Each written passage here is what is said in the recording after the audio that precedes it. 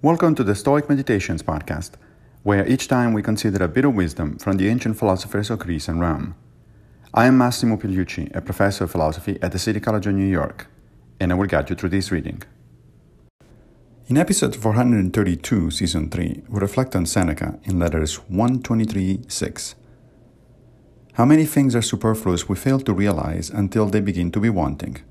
We merely use them not because we needed them, but because we had them. And how much do we acquire simply because our neighbors have acquired such things, or because most people possess them?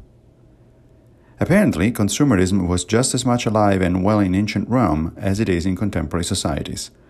And as you can hear from Seneca, Stoics are bad for capitalist business, since they tend to go minimalist.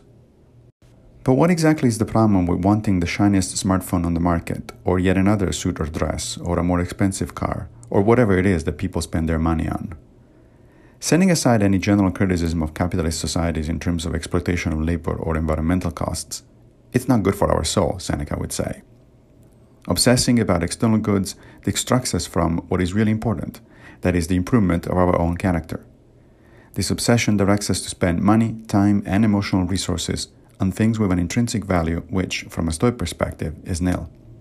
So this week, take a look at your lust for what your neighbor has, and discover how easy and indeed liberating it is to get rid of it and do something better for yourself and for society instead. Thank you for joining me for another Stoic meditation. I will return with a new episode very soon, if Fortuna allows, of course. If you like this podcast, please consider supporting it by opening your browser and going to anchor.fm/Stoic Meditations. Also, please take a minute to give the podcast a good review on whatever platform you're using to listen to it. Thank you.